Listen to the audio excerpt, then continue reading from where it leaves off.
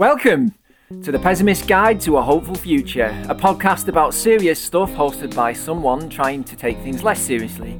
I'm Chris Kenworthy, I'm a coach, and I'm curious about different ways to frame the ongoing botched experiment that is humanity. Every episode I'll interview someone I think will intrigue you, usually a leader, a thinker, or a doer in social and environmental circles, and then I clumsily interrogate them on how they relate to the world, all the while trying to relax and not be Mr. Sensible Podcast Bore. Whatever happens next, I promise you'll hear at least one interesting person persuading us whether there's a future worth hoping for or not. Let's find out, shall we? Backstory. So last year I was wildly reaching out to strangers on the internet, kind of network building, and loads of that fizzled out, but not with Laurence, who I'm really drawn to, and I sit somewhere between fanboy and being a bit intimidated by him. You might know Laurence as the lazy guru. He wrote a book with the same name, all about freer ways of being your natural spiritual self. He also wrote a brilliantly funny novel called The Optimist about his adventure meeting famous figures and figuring out how to save humanity and himself. Laurence describes himself as a seeker, a speaker and a coach, so follow him if you're into creativity, innovation and leadership. And also if you just like really wise, gentle, funny stories, the kind he publishes on Medium. Enjoy the interview. I'm exploring the pessimism-optimism thing, different dispositions, the outlook on the world, basically in the context of the way it sometimes feels the world is going. Now, I came across this theme before I'd actually read your book, which is really fortuitous. You're probably a few rungs ahead of me on the ladder of exploring this theme. The theme of optimism and pessimism, you mean?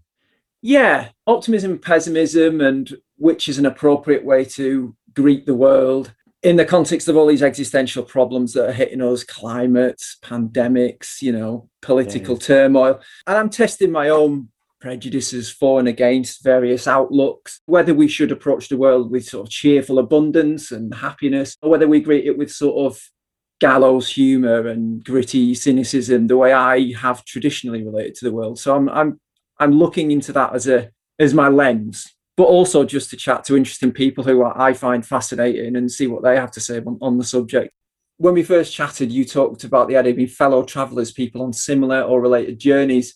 It feels to me like, if we're going to use the traveling metaphor, you've perhaps traveled further into the reaches of the creative analytical mind, and you seem to have come back with freer ways of being your natural spiritual self through things like the lazy guru and the art of no idea. You describe yourself as a speaker and coach. You're into creativity, innovation and leadership. They're your things, and your day job is conveying this is to quote you, an actual living experience of what it's like to be open and relaxed in the face of uncertainty, to bring people into a space they usually sell their grandmothers to avoid. And it's that relationship with uncertainty that I'd like to explore today. So that's where we'll be orbiting. Last night, a funny thing happened. Like, I thought I was ready to talk to you. I thought I'd got my questions and I thought I knew what I wanted to ask you.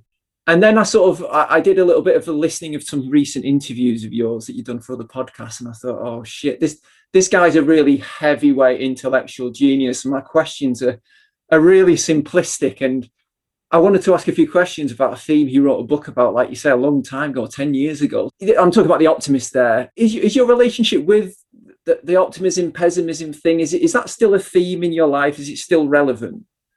Yeah, thanks. It's a really nice question. And it's especially precious to me to be asked questions about my life and my work at this time, because I'm also, in addition to the whole reframing I'm doing around viewing my work as an exploration in the commons, I'm also reframing what I've done as having value rather than, what's the right word, dismissing it or neglecting to value what I've done, because there is in me that explorer that just wants to keep moving on to the next thing.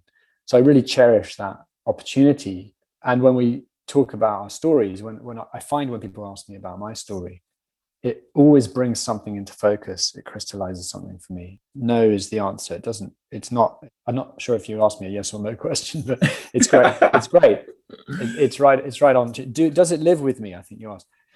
Not really. I'm not thinking about optimism and pessimism really at all, except that I find pessimism amusing, whereas before I used to find it threatening.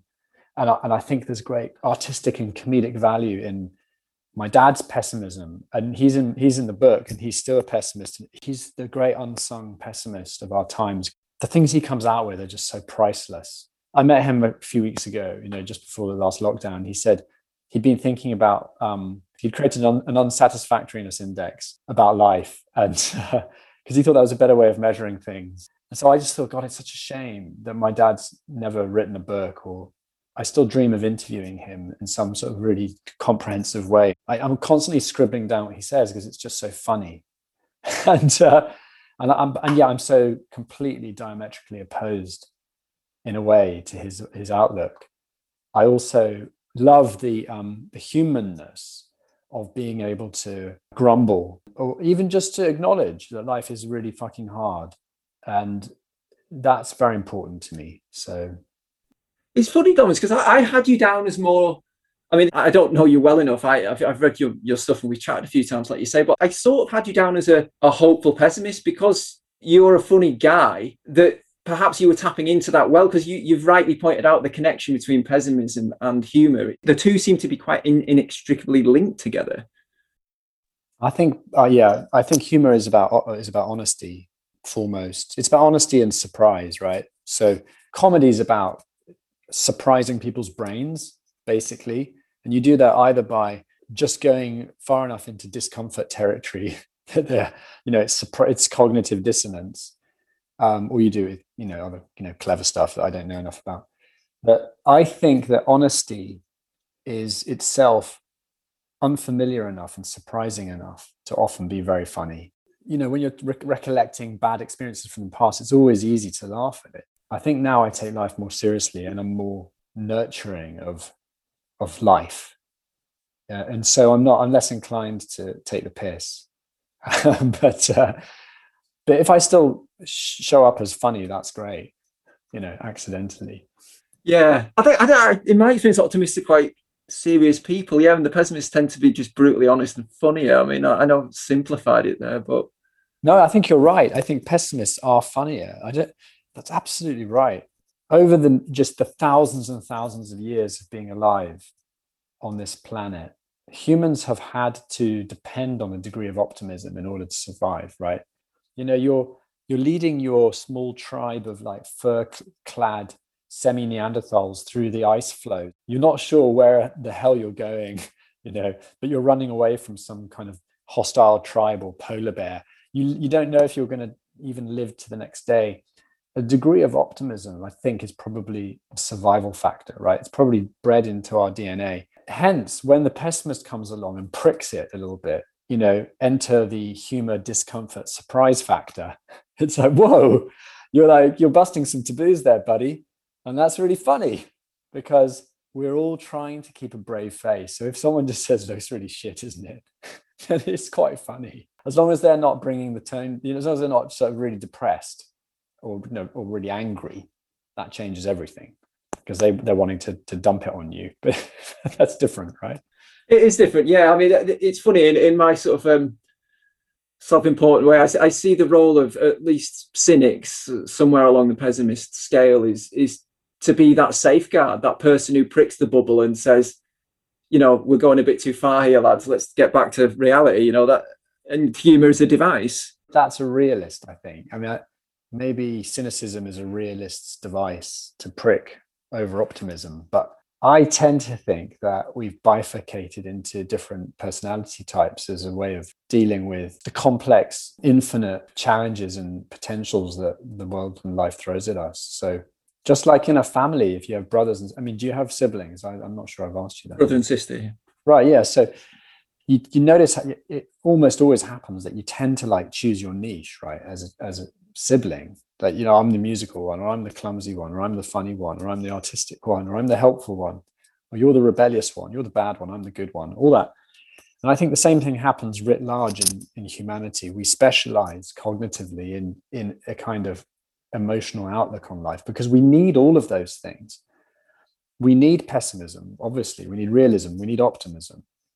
We need all of those things for creativity. In fact, creativity is incomplete or impossible without all of those things. It's a bit like Walt Disney. He had this idea of 3 rooms. I think he had the creator, the dreamer, the realist, and the critic, something like that. And he'd actually sit in these 3 different rooms with his scripts. So he'd tear up his scripts if it wasn't good enough. But I think you need all of those things. So I'm just going to go back to your first question about, does it still live with me? Where it lives with me now is that what I care about is wholeness. It's about integration. I care about not outsourcing my stuff onto other people. I've got to be my own optimist and my own pessimist. I've got to be my own realist. Otherwise, I'm going to blame other people for doing it. I'm going to resent them for doing it. I'm going to begrudge them for being more optimistic or more depressed than me. So I've got to do it. I've got to own it all so that I can actually be creative. I can be resilient. I can see what's what. I think that's how it lives with me now. That's interesting. You bring this wholeness up. There was something you mentioned on another interview that I listened to of you, and you'd said that you really enjoy transmitting paradox. This idea of being professional yet scruffy, productive yet lazy, bounded yet creative. It felt like a really interesting way of living, and that to me sounds like wholeness, right? You're a living contradiction. You've got all these different sides of yourself all coming together, and you own a lot of it. Wow, that sounds unbelievably pretentious. If I did say that, I mean, sorry, it doesn't sound pretentious. It just sounds like post-rationalization, because I would love to think I was projecting a paradox. I mean, I, like most people, struggle with my identity. I'm thinking like, oh, I should be less scruffy, or I should be more professional, or I should project, or alternatively, I should be much more natural. My website should be much more creative and quirky and colorful. So I struggle with being all those things. But I think under what you said, there is an ideal, which is to be at home with everything, with being everything. And actually, I remember when I was a kid, you start worrying about what you're going to be when you grow up, you realize that people have jobs and you go, oh, geez. And I think when I was 8 or 9 or something, I said I wanted to be an everything man. And I often think about that. I've never been good at making choices, narrowing down my options. There's an element of that. But I think there's a deeper element, which is that I do, in a sense, want to be an everything man. I don't need to, climb Everest and, be a scuba diver and be a mathematician. But I do need to notice that everything worldwide occurs within me and is in some sense created by me. I'm co-responsible for what I see in the world. And certainly my experience of it.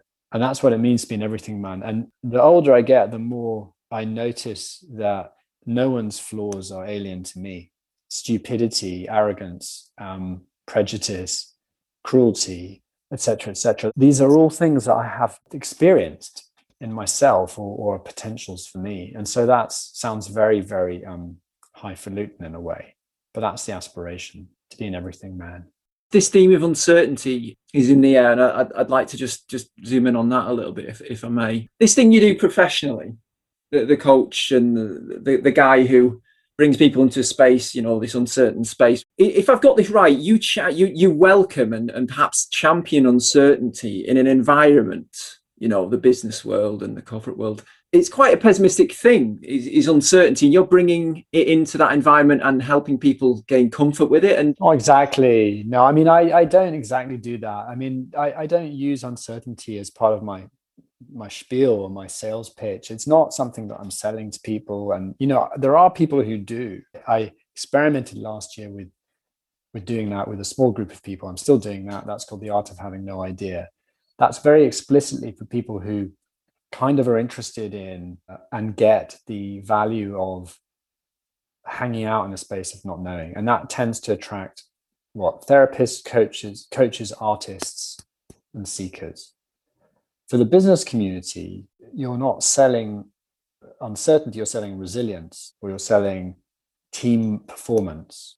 I mean, it's tricky. This is why it's why I find it hard. You have to translate the very high concept stuff that I care about, because I'm just naturally kind of in my head and in the clouds, and I'm philosophical, down to grounded needs that people have that they want solved, right? And you go out there and you ask people, have you got a problem with uncertainty you want solved? Like, no, that's not the problem, right? It might be lurking behind everything, like the fear of death. But I don't want to do a workshop on the fear of death. Please, we're just not hitting our targets, right? So, and it's even the same for me, Chris. I'm like, Am I really scared of uncertainty? Well, probably, but maybe I'm just scared of suffering. And maybe I don't like feeling pain. And maybe uncertainty is just a version of that. I don't even know. It's too big and vast to make a market stall and sell pancakes from. It's too vast. It's like death. But I think it's a nice thing to talk about with philosophical folk like you and me, And in the business community, there is a language around VUCA, volatility, uncertainty, and forget the other two.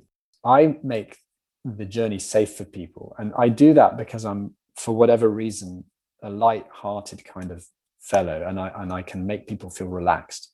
It's like going back to the 60s or 70s when they did, when it was that confrontation therapy and like, I'm going to bury myself alive. And the hippies, the Dutch, the Americans, the Germans, all just going for this kind of full-on encounter with death and Zen emptiness.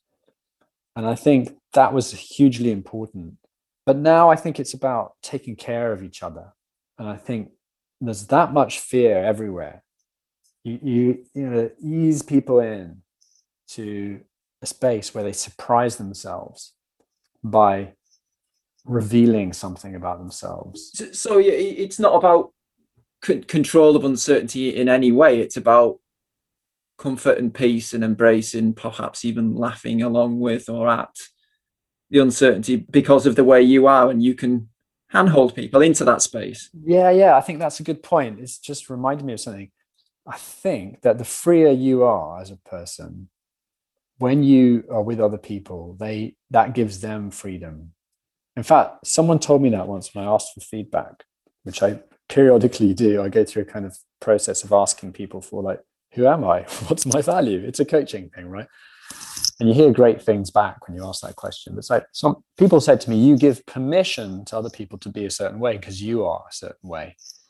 And so I think that's it. I think there's truth in that. I am quite good at being with uncertainty because I've, for whatever accident of fate, have developed a very high tolerance of ambiguity. And I'm able to tightrope walk a little bit more than most people. I'm able to improvise. And so when I'm in a room with you or with a group of people, they're like, there's something opens up. But still, I structure the hell out of my workshops, right? Because it makes me feel safe and they're safer. And then that can happen within it. But like I say, this is research. It's ever evolving and changing. I read something that is really beautiful, and I thought it sums up a challenge a lot of people have as working out their validity and whether they can help people with a particular problem. You were talking about creativity and uncertainty. You said, the only reason I'm so good at this is because I'm so bad at it. And I interpreted that to be because you've experienced the highs and the lows, particularly of the uncertainty, creativity thing, that makes you so good at helping other people deal with it. Have I understood that correctly? Yeah, I think that's right. I can't say that I'm good at. So let's say there's a couple of things going on that I'm bad at, that I'm therefore able to help other people with. One of the things that I'm bad at is feeling okay when there's empty space. Because I was left at school on my own, I had nothing to do. My family were far away. I was scared. I was lonely. To this day, I still struggle with that feeling of being abandoned or empty and not knowing what to do with myself. And there's a voice in my head that's always saying, tell me what to do. Tell me what to do. What should I do? What should I do? And so I've had to, as a self-employed person, life, the universe, or my soul has designed it so that I'm confronted with that every day. I don't have anyone to tell me what to do. So I have had to learn how to ground myself and tell myself what to do. And I say I'm not a master at it because I'm still learning how to do it. And I'm still, in a way, just at the very beginning of that. But I can help other people to do it.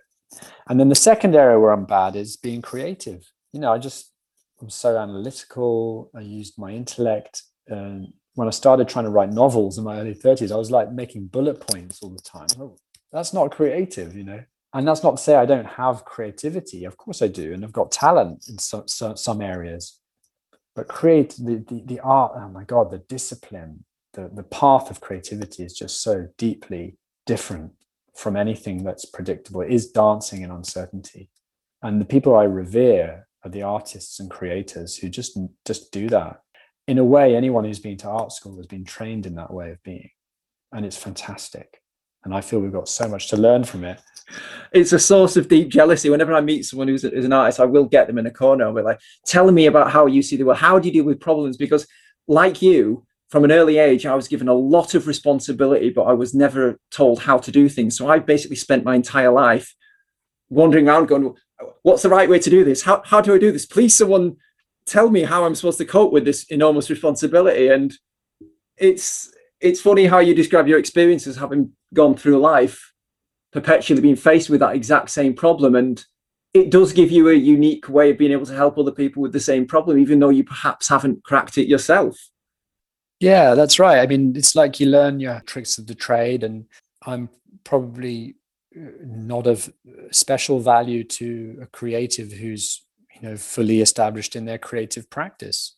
But I am of value to someone who's taking baby steps or who's not established. And I'm also of value to people who struggle with overwhelm and stress, because I have been through that and I'm still always going through it. And so that's, I think, it's so simple, isn't it, in a way, and humble. It's just how the world works. You get these challenges and then you learn something and then you can help other people with them and then you die, and hopefully, and the world progresses in some way. The world evolves, and you hope that we're creating some kind of non-entropic, generative legacy for who knows what. Sometimes you say something, Laurence, like that just then about your summation of the human condition. You think, Jesus, that's the most pessimistic thing I've heard all day. And then you say something else. It's like you've made an art out of defying category. And I think that's what I'm fascinated about with you. Can I write that down? That's lovely. I'm going to put it on my website. All yours. You've made an art out of defying category. Well, I don't know. I think that the pessimist in me still could become less pessimistic. I mean, I do think that maybe I would benefit from being more. I mean, when I said that about, and then we die, but perhaps I'm underselling my own sense of optimism. Maybe I'm more idealistic than that, and perhaps it's worth nailing my colors to the mast. And this is exactly why I call this research, right? Because I'm learning about myself. So if I were to be more honest or more authentic, I might say, well, personally, I don't believe in death. I just don't believe in death. I don't believe that consciousness ends when the body ends, and that therefore the endeavors of the soul or the spirit in the physical body or the consciousness in the physical body amount to something that's additive and beneficial over time. Although I still want to say, and then everything, and then you have the heat death of the universe. But I mean, if you're, I think maybe there's a cosmic joke that I'm more drawn to than optimism, which is much more funny and more liberating than any kind of optimism, actually. A cosmic joke, which is that we all do this stuff and it all goes in the end nowhere, because this is it. The world, the cycles, the Eastern view of life and its meaning is everything is cyclical, everything returns to zero, everything has its moment, its efflorescence, and then it decays and collapses, and so there is no point to anything. Can that be held, that pointlessness, with not optimism but with real love and joy? That pointlessness can be utterly joyful, and I think that's, for me, a much deeper aspiration than to be optimistic. I'm coming to the same conclusion, Laurence, nowhere near as eloquently and as profound, but I do believe that as someone who frequently, or has in the past, plumbed the depths and been to the bottom, that you realize that you have a clearer line of sight to the top, perhaps, and you can be pessimistic while being very, very hopeful and creative and idealistic and all these things. That's my roundabout way of summarizing kind of what you've just said. Did you say you can be pessimistic while being hopeful? Yes, and idealistic. But what does pessimism mean for you? I think pessimism for me is just knowing the worst and what's possible in yourself and projecting onto others. Perhaps it's just an unhelpful filter sometimes. I probably err more towards the side of cynicism than pessimism. I've just lumped it together in a convenient label. But yes, semantically, I'm not sure it's a helpful thing to do to define. What's cynicism? Well, it's actually a Greek school of thought, but I just interpret it as just, it's very similar to skepticism and having a very dominant analytical part of the brain, always looking for consequences and possible outcomes and things that could go wrong. That's the analyst in me. I'm more analytical than creative. Well, this is the thing. It all comes down to, are you in control of your analyst, or is it in control of you? Are you able to deploy the skeptic, analyst, cynic from a place of pleasure and joy, or is it just reflexive? Is it a defense mechanism that pops up, or even an anger? Is it driven even by anger, perhaps, or fueled by hurt or resentment at some things that have happened? So this is what I'm saying. I think that all is okay if it comes from that freedom, but if it's not free, it's not yours fully. You're being played. Someone once said this, a great teacher called Jonathan Kay. He's a fooling teacher. He said, if you're not playing, you're being played. And I love that, because I'm being played all the time. But I should prepare a better definition of where my stance is on pessimism, because I'm not entirely sure I know where it is. I want to talk about the Lazy Guru project and where that's living. I've read your little book. It's really lovely and very characterful, and I find it great. I do wonder to what degree, when you wrote that book, are you doing that thing that, as an author myself, I've done and authors sometimes do, is you're more sort of yelling at yourself than other people. Was there an element of that in the book? No, I mean, I was definitely yelling at other people. But what's really interesting about both of the books I've done is that once I've done them, then it comes back to yell at me. And it's a kind of funny thing. It's almost like I know the truth, and then I have to actually figure out how to do it. I know the truth because I'm able to sort of, preach it. And then, oh, well, wait a second. It came out, I don't know, what's 5 years ago. I am absolutely still learning how to be that lazy guru. I mean, it's almost a kind of torment to me sometimes. Or see, my friends or my wife will use it as a kind of, well, you're not exactly being lazy guru. Or if I'm struggling as well, just be like lazy guru. So yes, it comes back to bite you if you preach at anyone in the world. But I started out with this very clear sense of what I wanted to say, and I kind of thought the world was a bit amiss and needed to be set right. Whereas with the optimist and pessimist, it was more an exploration. And if I were to write another book, which I would love to, it would be, I think, trying to walk the line between those two things. In the Lazy Guru, you're selling this idea of living life uninhibited, a state of flow, unrestrained and fully expressed, and learning to recognize when you're not enjoying yourself. Isn't a bit of discomfort and suffering what we need to curb our excesses? Because that's how we keep our egos in check, right? Otherwise, we'd all just be these happy, indulgent sort of Donald Trumps living chaotic, fatalistic lives without fear of consequence. Well, Donald Trump's a wonderful example of a sort of almost guru, because he is like a clown, and he is a sort of, he's a free child in a way. He's just like a kid.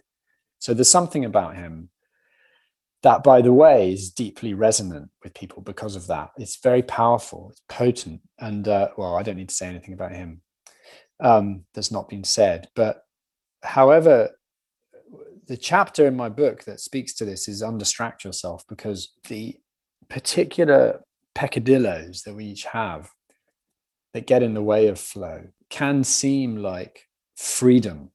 Right? So my freedom to have a coffee when I don't need one, when I really know I don't need one, but I kind of like the idea of getting juiced up a bit.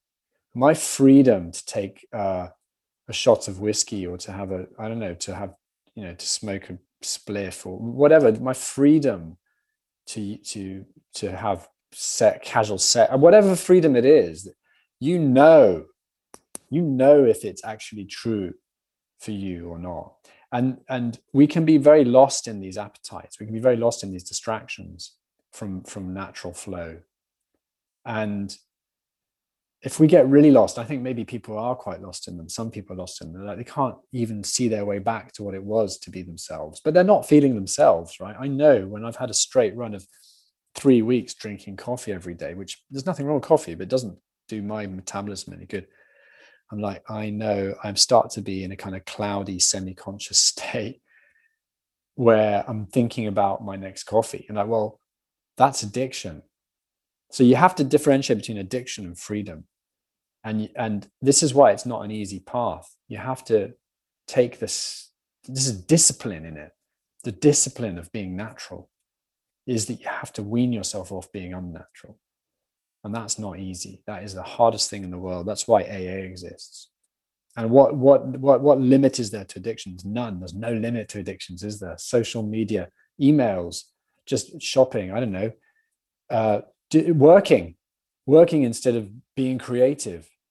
They never end. The distractions never end. And so it's just like a layer after layer.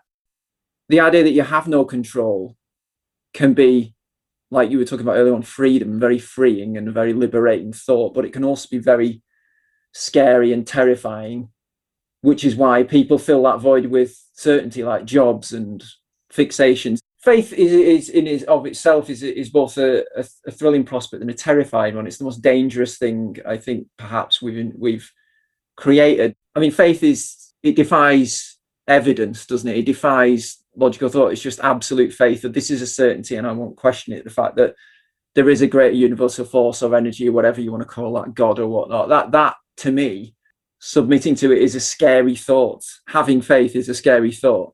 Yeah. And your many lifetimes as a, reincarnated lifetimes as a monk or a religious person are not helping. But if there is any such thing as reincarnation, just millions of us have been monks because, for hundreds of years, that's all you did, right? Like you were either a peasant or a monk, or a soldier. So, there's no shortage of spaces. But to be serious, what I'm seeing is this sort of pivot that I've seen myself that's been happening for me, which is that there's a belief in you that's deeper than thought, that's deeper than belief, that it knows that trusting in life is the best possible thing, right? And it's not just thrilling, as you say, which I don't personally find it thrilling all the time, but it's more effective than, we're not talking about like fundamentalist religious faith. We're not talking about walking through the streets blindfolded faith. We're talking about a faith in yourself, a faith in the natural self-organizing power of your own brain, the self-organizing potential of human societies. We're talking about the potential of the natural order to balance and rectify itself. But all of this depends on our acceptance of death and being okay with it. Nature is full of death and life. And, if we're hanging on to life too hard, like we're doing right now in the current pandemic, and I'm sorry, I'm just going to say that, what happens is all sorts of authoritarian controls come in, both inside ourselves and outside ourselves, driven by fear. And if it's a choice between faith and fear, and if it's that black and white, I don't know. I'm certainly going for faith because it is more scary, but it's way less scary than the fear avenue. That's not a good way for you.